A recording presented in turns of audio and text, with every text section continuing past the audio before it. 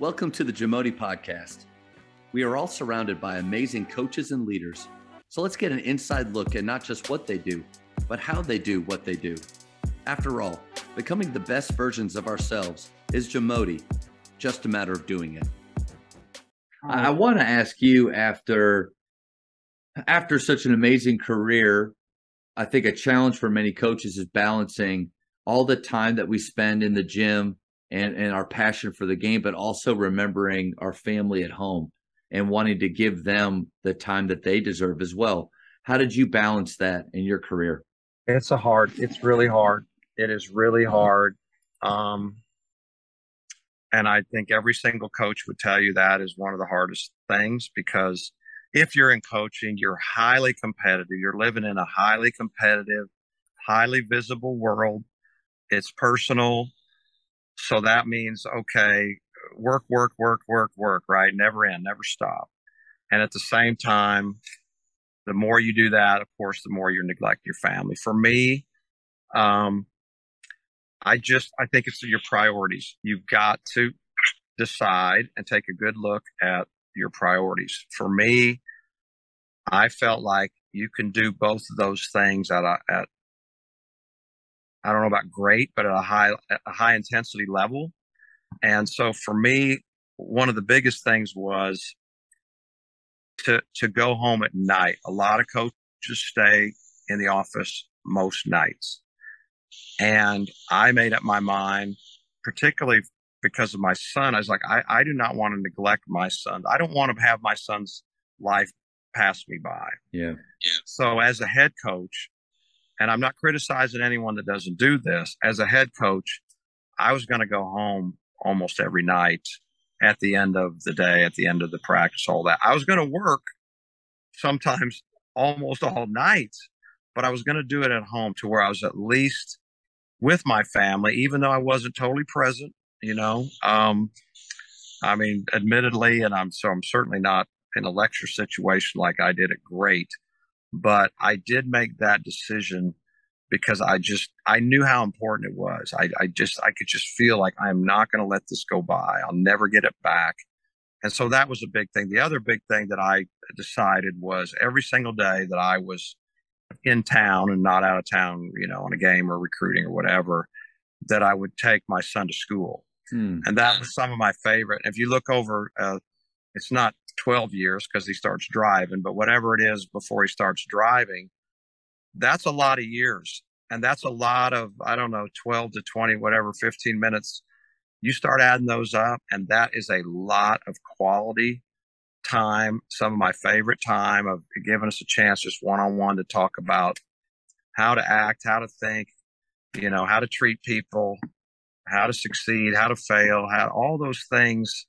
And I love those times. So that's how I handle it. I'm going to come home and I'm going to take my son to school every single day. And I loved all of that. But having said that, being a college coach is not set up well to having great balance in your life. It's just not.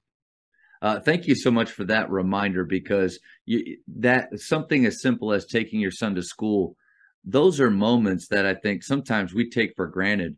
And maybe we're listening to the radio, where our mind is somewhere else. But like you just said, the compound effect of those 10 to 12 minutes over the years, that can be really impactful. So thank you for that reminder. Yeah. But let me say this, because I don't want to act. I have a million hours built up where I was physically present, but not very mentally present. Now, not when I was driving my son to school, but I'm just talking about being home. Sure. And every coach I know, we're all guilty of it. And I can tell you this, since I've retired, it's unbelievable how present you become when you don't have all these. It's incredible. It's like a new world. I feel like it's surreal almost how in the moment you are, as opposed to how distracted you almost always are when you're coaching a team. It just never seems to leave you. So I'm guilty. I don't want to act like I got all the answers here. I don't. Definitely not.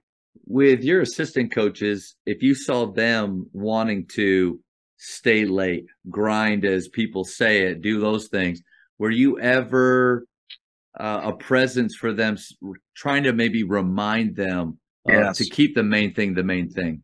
Yes. I always tried to talk about, the way I felt, just what I just told you, that I think it's important.